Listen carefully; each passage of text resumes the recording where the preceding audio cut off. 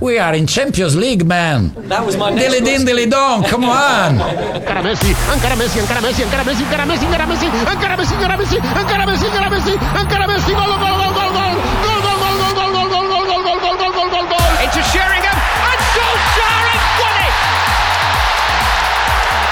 I will love it if we beat them. Love it. This is the Modern Soccer Coach Podcast with Gary Curneen. Aguero!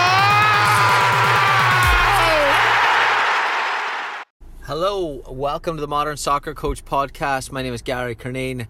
Joining me for this episode is Nate Lee.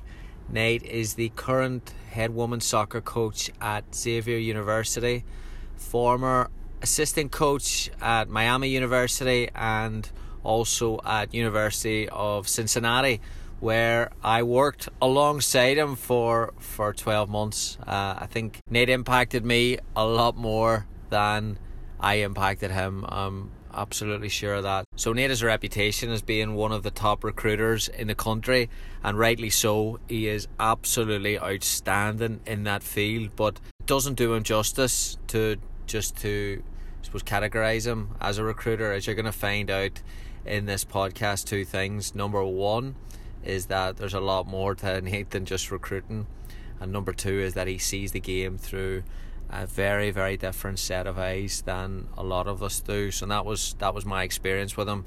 Every day he challenged me, he questioned my ideas, he challenged everything about it, philosophies, ideas, training sessions, absolutely everything, which forced me to be able to come in every day and explain what I was doing, which was a very, very challenging environment for me, but made me a lot better. So as you can see, Nate's very, very sharp, and but he's also a great guy. So he does it in a way that he challenges people and players in a way that is very, very warm and approachable. So he's different class. I'm a big fan of Nate. One, to get him on the podcast, number one, to tell his story, and number two, for just to see how his philosophy has developed as a head coach. He's been a head coach for almost 12 months now, so this is me. I haven't spoke to him in a couple of months, so it was a good catch up to see how everything's going with the new program, and also then to hear how everything is gone since I left. So I think you're really going to enjoy this. Again, it's the value of an open mind, it's the value of being humble, it's the value of working hard, and it's the value of doing something to a very, very high level. So let me know what you think. Nate's not a big man on social media, but I'd love to hear your thoughts on this here. And I posted one of his clips, which is the advice piece at the end. I posted it last week almost as a little trailer for this here podcast, and it got a lot of action online. So let me know what you think, and always good to hear people's opinions, always good to hear feedback. Twitter at Gary Curneen, Instagram at Gary Curneen, Facebook Coach Curneen, and then if you want to email me, Gary at modernsoccercoach.com. So always good to hear from coaches. Please help us spread the word of the podcast. As always, if you want a copy of the recent webinar I done on what makes an effective training session, a little bit of philosophy behind all that there, send me an email, ask for it, no problem at all, and I'll send it out to you. Thanks for listening. Here's Nate. Nate, thanks very much for joining me this morning on the Modern Soccer Coach Podcast. It's great to be here, Gary. First one for you. We automatically think of college head coaches almost as a traditional way of becoming a college head coach, becoming a GA and working 10, 15 years and becoming an assistant coach and going that direction. But you opted to go into the business world as opposed to moving straight into coaching. Can you tell us a little bit about your journey? Sure. I was one of those people that went to college not knowing what I wanted to do. And so it's funny when we talk to players now and they say they're undecided at 15 years old and they feel like there's something wrong with them. And I always kind of follow up with, I didn't declare a major till I was a sophomore and really had no idea what I wanted to do until I took a class that I liked. I think if there were the opportunities now or then that there are now, I think I might have had a more direct journey to coaching. But back then, if you wanted to go into sports, there wasn't any alternate route besides the coaching route. And I kind of had a background in business. And so I went straight from college into the financial world. I did that for 2 years. Didn't like it. Didn't like what I was becoming. And so I spent 2 full years doing community service with an organization called AmeriCorps, which was an amazing experience. I learned a ton about myself, hopefully did some good work in the community, met some fantastic people, met my wife, actually. Was then knew I wanted to go into something different than business, and looked into teaching, looked into educational leadership, dabbled around with what could I do with sports, and really couldn't find that answer. And so I went back into business, which was supposed to be for a year while I figured it out, and it turned into 4 years. And I was on the cusp of just quitting my job and doing something completely new. I took my GRE.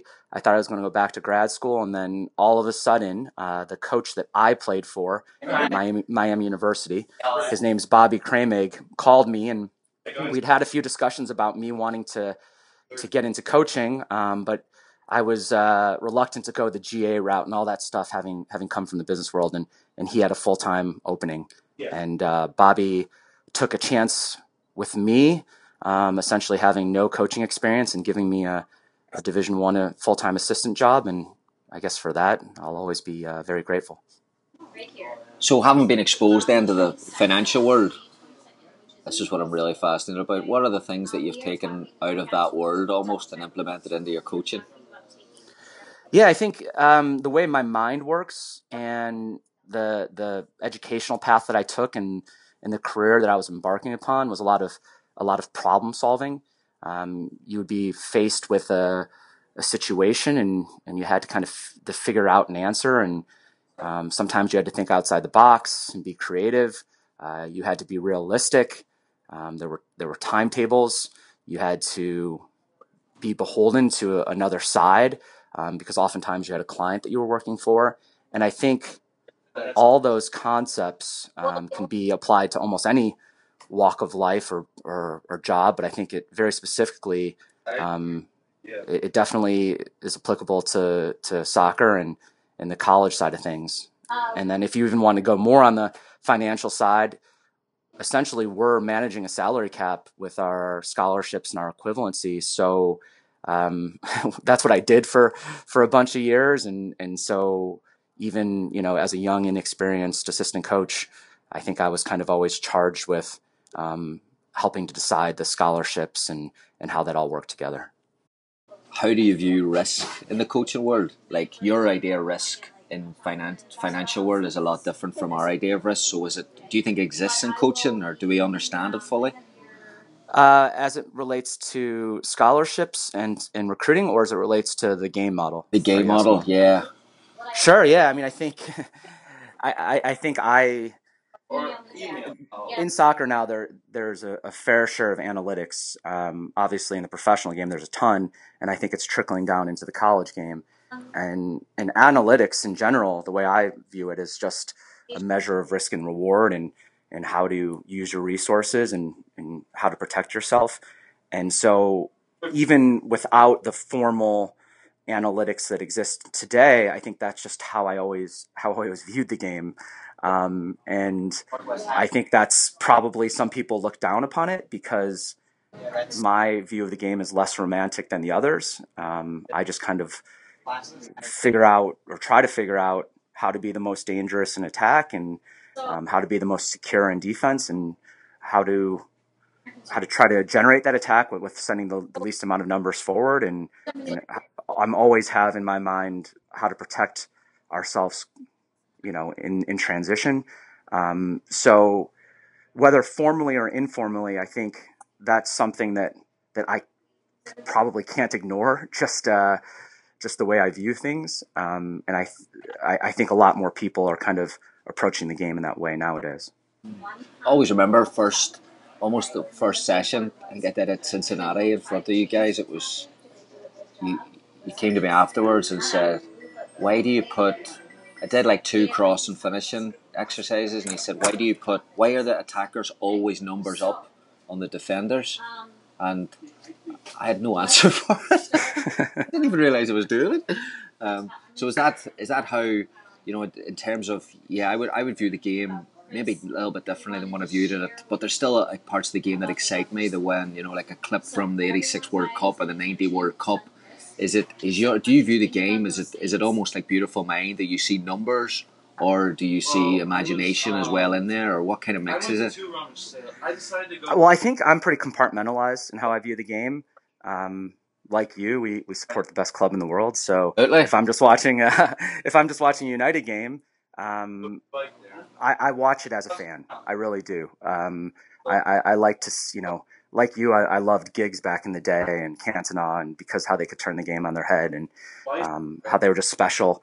And I'm not trying to break down everything that Mourinho's doing or anything like that. I just enjoy the game.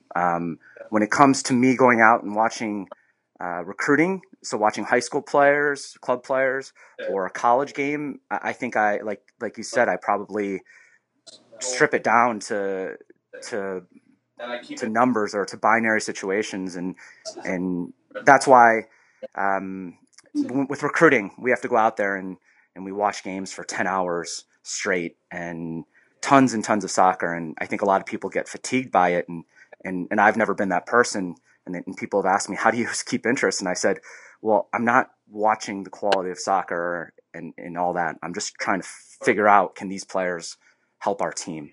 How would they potentially fit in? What are their strengths and weaknesses? And I find that really exciting. And in the same way, when we're watching film of our opponents, when we're in the fall season, trying to break down their patterns of play and where they're vulnerable and all that stuff is exciting to me. So I get excitement more from trying to figure out the inefficiencies or how we could be successful or how we could hide our flaws than the 15 pass combination, that results in a beautiful goal. Yeah. I think there's a lot of the coaching community today are fascinated by people who see the game differently, because I think the one criticism I have of coach education is that we're trying to make us all see the game through the same set of eyes or the same lens, when in reality I think we'll get more value if there's more diversity in how we watch the game. Do you think, from going away from soccer and because your background is like you're a decent player, obviously, if you played Division 1 college soccer, and so it's not that you've stepped into the game late, it's just that you've stepped away from it and come back. Do you see us as a coaching community, have we become too ingrained in coaching habits? Boy, perhaps. I do think it was to my benefit that I was away from the game for 8 years, because the game changed, and I think I would have been a different player having been brought up in this era versus the prior one. When I was playing, everyone played a 4-4-2 against a 4-4-2, and I was a deep sweeper, and those scenarios don't exist anymore. So when I came back to the game, the tactics were completely different. The training methods were completely different. The game had advanced. The coaching had advanced. And so I had to learn it from the new model, the new paradigm, versus what I was exposed to as a player. And I think that's sometimes the problem is if someone goes straight into coaching after playing, their philosophies are largely based on the philosophies of their prior coaches, good or bad or indifferent. Whereas having some time away from the game and then seeing it new, you have to develop your own beliefs and philosophies and try to figure out why the game moved as it did and what your place is within it. So I started working with you in 2013. You were charged with the director of recruiting role. Neil said, "Gary, where do you see this guy work? He's unbelievable." So you sent me away. I don't know if you remember this. You sent me to Michigan to watch a player. You sent me to watch a player that I thought he was average in comparison to other players on the pitch. On the way home, all I could think of was, I don't know about this boy having me watching players that weren't even the best on the pitch. So I came into the office prepared to argue my case, and I had the 5 other players that I thought were better on the field. I had them with me. So I said to you, she was okay, but there were other players that were better than her, Nate, and you stopped me before you even gave me the names and told me who they were and where they were going. So my point of this is, do we waste too much time as recruiting by looking for the perfect player when we should be a bit more intentional in what we're looking for? I thought the point of the story was going to be how much of a jerk I was. I'm sorry, buddy. Well, I don't know. I don't think it's for me to tell other people how to do their job. I guess I just always, I think, fell into I had a set of beliefs of what could be successful for the level that our teams were competing, and then what kind of players would help us achieve our objectives, and probably had a good sense of which players were a little bit out of our reach. So I always tried to get in with the players that ended up at UCLA or Virginia or Kentucky or Notre Dame. But we didn't, I was just hopeful or mindful not to put too many eggs in that basket and have backup plans and have backup plans to backup plans. So I think you have to first have a belief in what your program's doing and what level you want to compete at, and know what kind of players are needed to achieve that kind of success, and then recruit players in that mode, in that level. So it's tough, because if you get one player that's sort of above your level, it could change your entire program and can bring you to a different stratosphere. But more often than not, you're going to strike out on those players. And then if you're lucky enough to get one, if they're much better than the rest of your squad, that could cause issues as well. The thing that impressed me with you was looking into the future, almost to see a player in 2 to 3 years' time. So that would be that word that we love to use, but we don't really define, potential. So what are they going to look like in 2 or 3 years' time? Is that one of the fundamental areas that you look at when you're watching a player?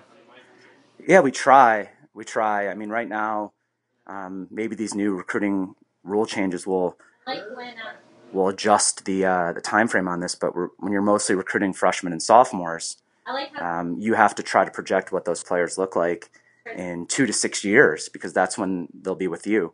And as you know, players get better, get worse, stay the same, and hopefully we're able to figure out which way they're going.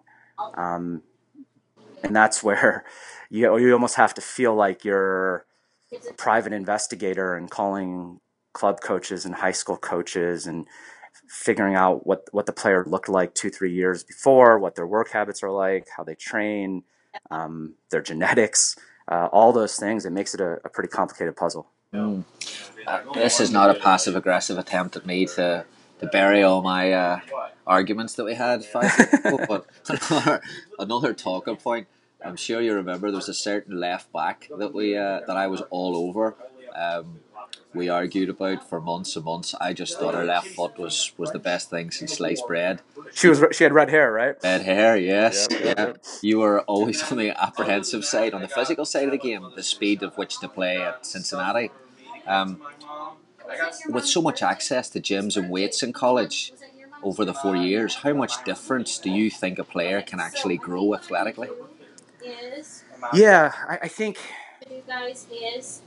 there are 3 things that are very hard to change from the time you recruit the player to the time they leave you. And one of them, I think, is athleticism. So I think you could make a player more fit, and I think you can make a player a little bit more stable through their core and perhaps help with their balance. But as far as the ability to cover ground consistently, change direction, I think that's largely what you're born with, whether it's right or wrong. And I think the other 2 things that I've always kind of said that they are who they are competitiveness and timing. So when we talk as coaches in our office and say, well, yeah, that kid could get better, those are the 3 things where I'm like, you're going to have to convince me that you could fix one of those 3 things, because I don't necessarily think so. I think you could easily make a player more technical. I think you can easily teach a player a game. Obviously, some players understand it and absorb it better than others. But yeah, athleticism, like you were saying, and I remember her name very clearly. And honestly, I'd love to go see what she's doing now. I have no idea. I followed her stats the last 4. She's all right. Is she an All-American? No, she's a steady starter. Yeah. Well, no, and that's the beauty, because that player did have a cultured left foot, and she knew how to use it, and she was smart in her positioning, and there was a lot of positive attributes, and I think that's just where, I thought I had an idea of where we were trying to go at UC, in a system of play and a style of play, and I struggled to see how she was going to fit into that. We talk when coaches are in front of groups of players, almost in these coaching events or recruiting events, and they're sitting in panels. We almost talk about recruiting in an idealistic term. If a kid doesn't carry their own bag, or if they're disrespectful to the ref, or if they don't respond to my email, I'm not recruiting them. But do you really think we really mean that, or will we always just take the players that are going to be talented and score goals? I think we want to mean it, but I think it's more the latter. I think we all get very seduced by players who can do things that most players on our current teams can't do, and then are very willing, subconsciously or consciously, to sort of bend our own beliefs to fit that player into the system.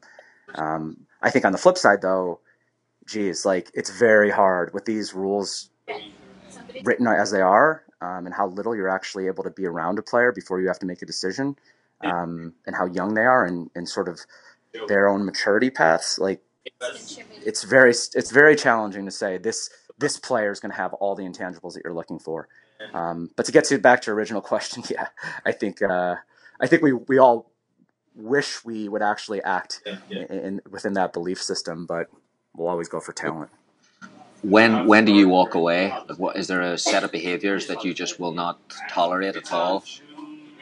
I think if I feel players being disrespectful to players on our team or the coaching staff or our program, that's a pretty indicative, pretty good indicator that they're going to have a hard time fitting within our culture.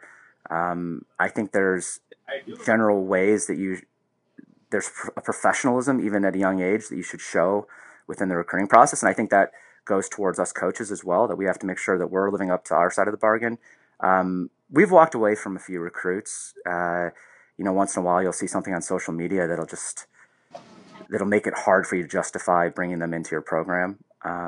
But I think what happens more is if you get a red flag, it then causes you to ask more questions. And I think you know me well enough to know that a lot of times the way I try to make a decision is by asking questions of others, asking really probing questions of others. And so usually we're able to kind of figure out in the end if this is a player that's for us or not.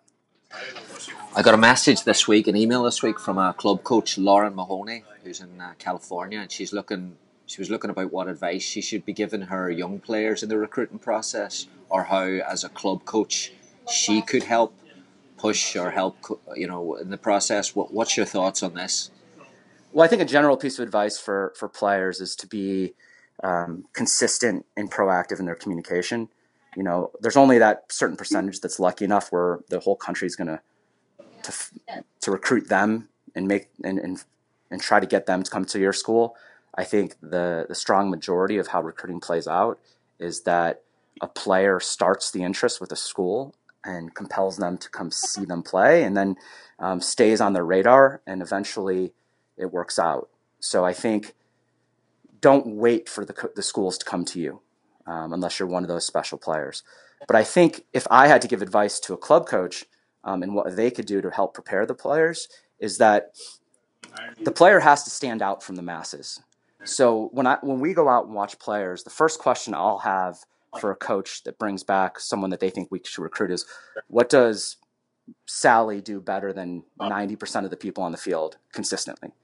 And if the coach can't answer that in 5 seconds, then that's probably a player that we could cross off the board. So, and that oftentimes should be very functional to the position they play. And so I think within the development model, there comes a time where a player has to then start going into position-specific skill set and functionally train a few things that make them stand out from their peers. So whether that's, if you're in the center of the park as a 6, whether that's heading the ball or ball striking, if you're in the attack, anyone who's clinical in finishing, can shoot the ball with both feet, can do it when they're not totally balanced. There's stuff that you could do that in a recruiting conversation, you could say, I'm better than 90% of my peers because of this. That's a great advantage to have when you're sitting down with a coach. There's a lot of things I did. I made a The word culture is used today in sports a lot for good reasons. Teams obviously rise and fall by the strength of the players' characters that they have in it. How do you gauge this? You mentioned how difficult it was with the contact time you have, but what ways do you go about gauging character in the recruiting process? Yeah, well, I think that's where, in a perfect world, you have a player come back to campus 2 or 3 times. You could probably remember a couple examples of players at UC when they first walked in the office as freshmen. They didn't say a word, and you thought they were mute, and they come back a year later, and they're self-assured young women. So the more that you could have someone around consistently, the better idea you'll have. I think there's a certain measure of how they treat other people. So like you said, the examples of how they treat their parents when they're on campus or their siblings, how they interact with their coaches or their peers. And I have no problems with someone who has a big personality, particularly on the field. But I think respect is something, it's a pillar of what we believe in here, that we treat each other with respect. So if you see someone acting out in an inappropriate manner, it's just going to rub you the wrong way. I'm pretty much a feel guy when it comes down to personality, and I've been around enough players in the recruiting process that are really quiet when sitting down with an adult in front of their parents, and then as soon as they get around their friends or the life of the party, that you just have to ask as many questions as you can and hopefully have them spend time around the players and take your own players' input. But that's a tough one to give a canned answer, because I think in the end it's just it's a feel. When I was at Wingate, I again reflecting, not at the time, but I always felt that I was trying to convince the kid subconsciously, like sales pitch. This is why you should come here. This is why you should come here. Blah blah blah. When I got to Cincinnati, whenever we were bringing players in to meet with Neil, he, that was a war zone almost, that meeting room. Sure. He used it as just one thing I learned. I thought it was a great way of testing the player's ability to deal with the resilience that you would face when you walk in the door. So he would use that there as a almost job interview. Would be putting it mildly, just a real challenging environment where he would challenge that player for 90 minutes in a one-to-one confrontation. Where do you stand now as a head coach? How do you structure that there? Sure, and I think the great thing about what Neil does at UC is it's opening the door into what a player would sort of be faced with for 4 years. They're always going to be challenged, and they're always going to have to stand on their own 2 feet, and it's going to be hard, and it's going to be grind, and they've built a legitimate culture around a lot of those things. I think as a head coach, as you know, right, we have to interject our own personalities and beliefs into our own sort of recruiting conversations. The way I want to be as a program, and the way I hope the Xavier student athletes now would describe our culture, is that it's open, and hopefully we're all vulnerable with each other. And I think it's based a lot on just honesty and legitimate feedback. And so we just finished player meetings with every player, and the way we try to go into them as coaches is just give them the truth, as cleanly as possible, with as little emotion as possible.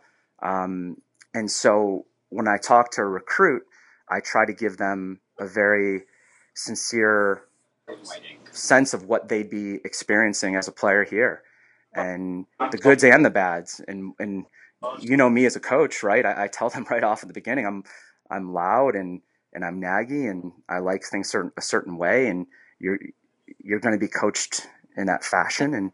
But on the flip side, that we'll treat you with respect and we'll treat you as adults, and we'll give you the benefit of the doubt, and you'll be able to pursue what you want academically, and that we're very mindful of your time. And so I think we lose. I've always said I'm better at recruiting the non-top tier players because I'm not a salesman in the traditional sense. I'm not going to tell someone everything they want to hear. I'll certainly, explain the positives of our program and of the school, but you want a player to walk in on day one and be like, yep, that's about what we expected, and the coach was fair in the recruiting process. Do you think it's difficult? Do you think we as coaches, I think I'm guilty of this here, or was guilty of this here, where we almost, again, we sell, or we create a relationship, we build a relationship that is in one direction of getting a player to come to the school, but then when the player arrives, the relationship takes a different turn, because you're obviously going to challenge that player and you have a responsibility to improve that player, and that's not sunshine and rainbows some days. That's going to be difficult. Do you think that gets misinterpreted, or do you think do you find that difficult? Yeah, it's very difficult. So even if you're being truthful, the tone of your relationship essentially is friendly and congenial, and it's you trying to get the player to come to your school. And once they arrive, it's then, certainly you're trying to help them with their career aspirations and being successful, but it's also you trying to get them to help your team be successful. And that's usually in a pretty demanding environment. So I do believe that a lot of players get to college and said, whoa, what's this about? I thought you were just funny and laid back. And so what I try to explain to players is, hopefully I am, relatively laid back and easy to be around off the field. And I think, my wife yells at me all the time for being too laid back about things, but on the field, it's business, and it's always going to be business. And I guess as I get older and more experienced, I'm less afraid to say that in the recruiting process. So I'd say even as I get more experienced, the sales portion of it is probably going down, and the reality portion of it's going up, so that dichotomy or whatever is lessened when they arrive.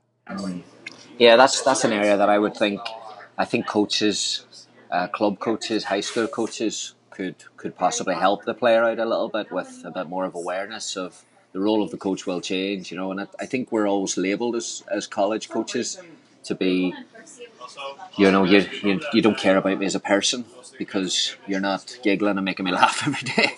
But reality, I'm a parent. I want my son to go to a school, if he does play a sport, where the coach is going to, within reason of course, challenge, push, get something out. If I wanted to send him to somewhere where he's going to have fun and giggle, I'd probably save my money. Right. Is that an area that, I suppose the connection between what college coaches want, do we just think it's, are we just thinking, well, they want a technical player, but reality, it's the difference between a top player at the college and the average players are characteristics, personality traits.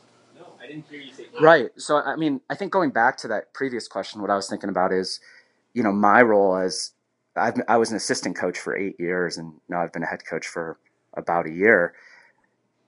When you're the assistant coach, a lot of times you do a lot of the recruiting, and you make a joke and you're trying to make a young kid feel comfortable. And so then when they get to college, I think oftentimes that creates even a little bit more of the divide between a player with their head coach versus their assistant.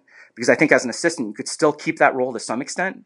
You could still be the more laid back, the funny guy, the nice guy. It's probably not me as much, but you know what I'm saying. And then there's the head coach who then just becomes this scary figurehead. And so that's, I think, one of the dangers amongst a couple other of assistant coaches doing too much of the recruiting versus the head coach is that I think it even creates even more of that like shock, because the recruit doesn't have that same personal relationship with the head coach that they might with the assistant. But yeah, I think as it relates to players that have a pretty similar talent level, and then who ends up becoming successful in college, I think it has so much to do with their ability to fail or how they respond to adversity, as Neil would say. The players that when things go poorly, just look to blame others are in trouble in college. Whereas the players that when they encounter some rocky water, that they buckle down and they try to get through it. They ask for solutions. They're willing to work through those solutions. Those are the ones that over time will end up being successful, in my opinion. So let's talk about now, just to finish it up, about building your team. Talked a lot about recruiting there. What's the starting point for a Nate Lee team? We are, and a lot of this stuff you're going to hear could be attributed a lot to Neil, to Bobby, the coaches I worked for prior. Both those programs were very successful, and so I'm smart enough to steal a lot of other people's ideas and language, and even tactical stuff. But we, what I told the team on the first day is, hopefully we're the team that no one wants to play sooner rather than later. That your 90 minutes with us is going to challenge you. It's going to put you in difficult situations. We're going to compete. We're going to make the field seem big when we have the ball. We're going to make the field seem small when you have the ball. And you're just going to be in for a fight. And I give a lot of credit to our team and our staff this year, and that I think we were able to accomplish that for the most part. I think we have to become deeper. We have to become more athletic. From back in the day, those are two things that I have a lot of. I put a lot of stock in, a lot of priority in, is having a deep team and an athletic team. We want to challenge the space behind the opponent as often as we can. And we want to play as much of the game in the opponent's half or defensive third as we can. And so I think those basic philosophies shape almost everything we do here, from how we recruit to how we train to our sports science to our messaging and our culture. I think that's something that I've always had a clear vision of, is what kind of team I want to coach, how I want to play, how I want to try to exploit the opponent, how I want to protect our own team. And so that's, we're in year one of trying to get to the eventual objective. What was the first thing that you looked or you prioritized for an assistant coach? I think if I could say two, I wanted someone who could recruit, because I know how important that is. And my personal life, I have 3 little kids, and I'm trying to be a good dad and a good husband, while being a good coach, and finding that balance, as a lot of people know, is pretty challenging. So I needed someone who could recruit. And then I think I needed someone whose personality, offset mine, complemented mine, whose brain worked differently, who could have different relationships with people on the team. And I was really, really lucky. I was hired in the end of May, and to try to find a coach in June, when you kick off the season in August, is challenging. And I was lucky enough to come across Kelsey, who has done all those things and been a huge asset to our program. Again, going back to Cincinnati, lessons learned, developing the relationships with the staff, plenty of meetings, plenty of debates. Do you follow the same kind of, is there a lot of meetings? Or are you more like, listen, we're only meeting for 5 minutes? Because those ones at Cincinnati would sometimes last 2 or 3 days. Right. How does that work with building the relationships? Well, if Neil's listening to Neil's this definitely eventually, listening to this. I love you, sir. But no one loves a meeting more than Neil. So I think what I really appreciated about what Neil was able to do was I love that bi-weekly staff meeting that he, I think he ended up organizing that right as you were leaving, but every person that touched our program, from marketing to academics to compliance, strength and conditioning, we're all in a meeting once every 2 weeks to make sure that everyone's on the same page. And I thought that was brilliant. And I thought that helped our program a ton. One of the things I heard you talk about in one of the other podcasts was the sort of informal learning and meeting that we did, whether it was at lunch or just out on the road. Hopefully that's kind of a culture we have here. You know, the more that we learn from each other, the better we'll be. I think one thing that just kind of fits my personality is I really try to be mindful of everyone's time. So, you know, this spring, for example, you're allowed to use 20 hours a week with the team, and we probably used 10 or 11. With the coaching staff, we try to have weekly meetings on recruiting, weekly meetings on strength conditioning, blah, blah, blah, but there's structure to it, and we try to keep them to whatever, you know, for the recruiting meeting, 30 minutes, for the sports science meeting, 30 minutes, and get in and out. I think we have a nice culture here where the coaches really like being around each other. We hang out socially, and we're always bringing our opinions and then challenging our opinions. I think one thing I didn't really know about my personality until I hear other people talk about it is sometimes I'm just inquisitive and curious, or I feel like that's what I'm trying to be by asking questions. And I think other people are like, man, what's his problem? Like, why is he asking me all these questions? And, you know, I think now that we've all got to know each other, and just like, you know, you and I, once we kind of figure each other out, then it's just fun to have those conversations because we're all growing. Brilliant. Let's talk about training. What's prioritized? And you mentioned about the style of play, and I mean, what are your non-negotiables in the session? So one thing I picked up from you, Gary, is that the one and only is that the players come to us ready to go. So they do their own warm up, and then from the second that we're with them, we're coaching them. So we don't ease into a session.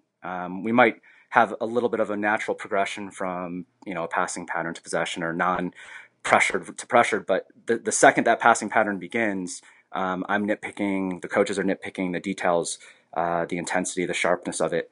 Another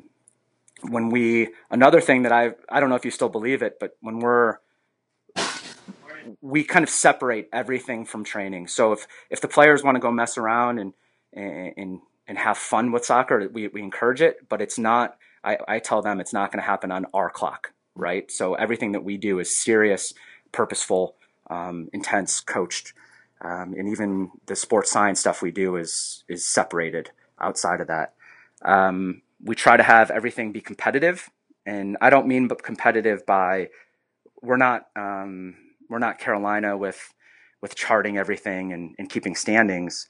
It's just if we don't think you're going to tackle hard enough, I will say, hey, that was soft. And if a team's getting blasted, I'll oftentimes keep going with the drill to allow them to get blasted, so that they try to figure out the ways to, when momentum's against them, to come out of it. Like you said, you alluded to it earlier, I believe in a lot of true numbers versus, you know, 8v4. I've always asked coaches, well, how is this helping us get better? How is this real? When we get in those too many numbers up or numbers down situations. So most of the stuff that we're trying to do, we're looking at real pictures and real numbers.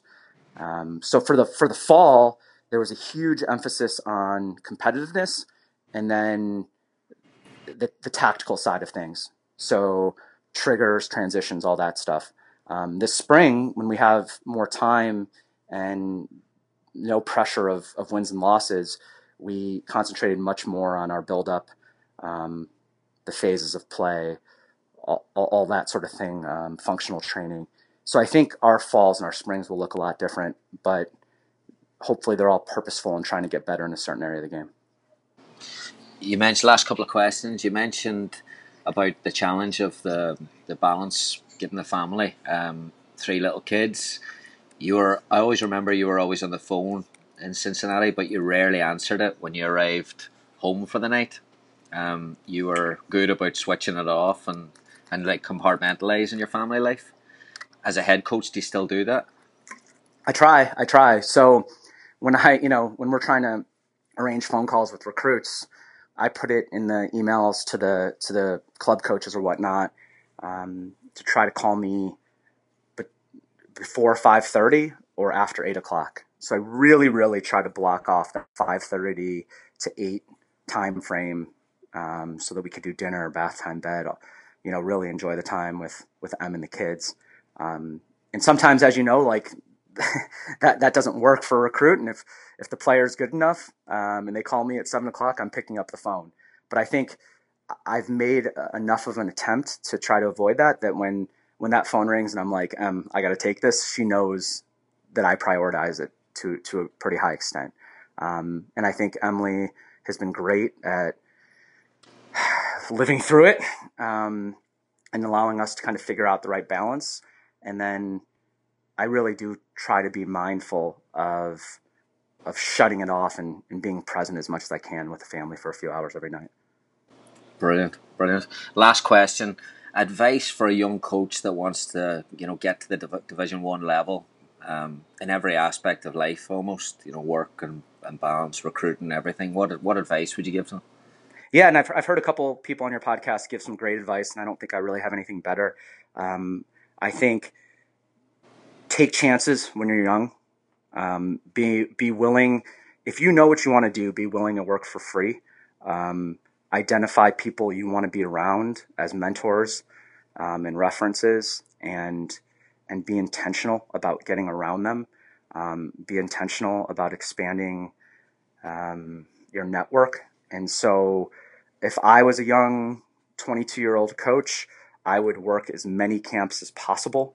I'd go to I try to work the Penn State camps and the Notre Dame camps. I'd go to the camps that have 50 coaches there, and I wouldn't worry as much about hanging out till 2 o'clock in the morning at the bar. I'd be more worried about trying to have a beer with a person that I can learn from. And nothing replaces work ethic, right? So all of us at some point had to grind for probably less than we were worth, and don't let pride get in the way of that. Have a long-term view of where you want to go, and then lay out the steps that would give you the best chance of getting there. But it's all going to be about the people you know and what you're known for. So I think coaches have to think about their personal brand. And if you asked 20 other coaches about Nate Lee, what would they say? And my guess is at one point it was that he's a good recruiter. And, I've always thought that I have some other things that I'm better than that recruiting, but I think recruiting is what got me the job with Neil at UC. And I think largely what helped me get this job here at Xavier. And so you have to have, just like if a player has to be able to quickly identify what makes them better than the rest of the players around them, I think us as coaches, we have to be able to identify where our skill set lies in comparison to our peers. Brilliant. What a way to finish it. I'm just spouting off a lot of words that don't make sense, probably. No, brilliant. Nate, thanks very much for that there. Absolutely brilliant. And we'll get you on soon during the season, maybe, for a little update. Yeah, and so then we could see how all the stuff I'm saying doesn't actually work in practice, perhaps. First class. Nate, thanks so much. Thanks, guys. You're the best. Right, brilliant. Cheers. See ya.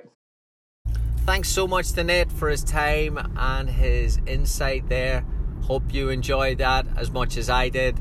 I think you can see what I was talking about before, that why he was such a big impact on my coaching career, and especially when I was moving up a level to Division 1 and I was coming from a successful time at Division 2, and I thought certain things would transfer automatically because they just would.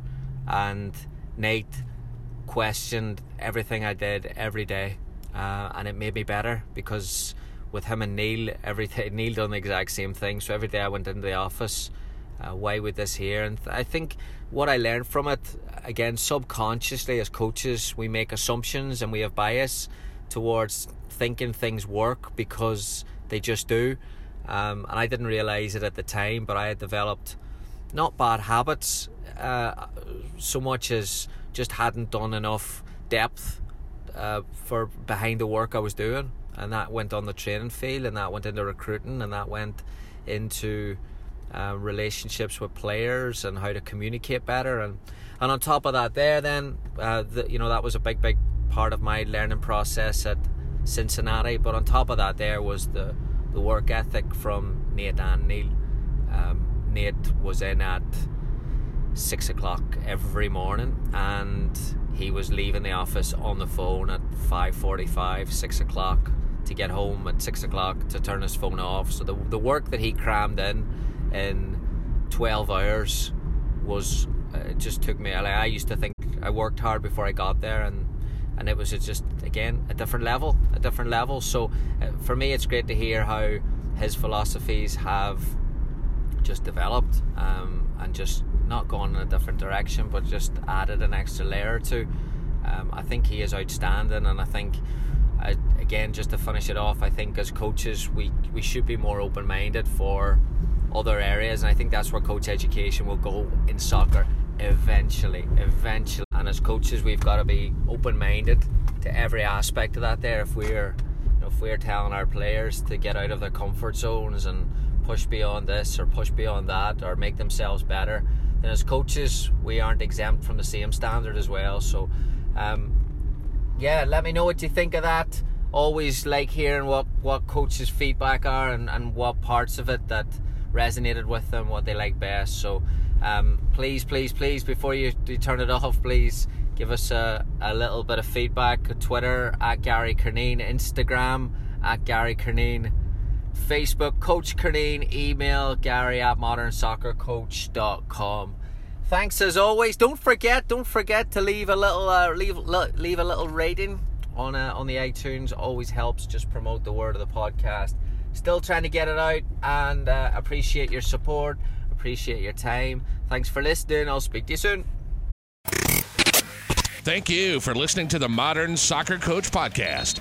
For more coaching topics, sessions, and resources, head on over to Coach Curneen on Facebook or visit the website at www.modernsoccercoach.com.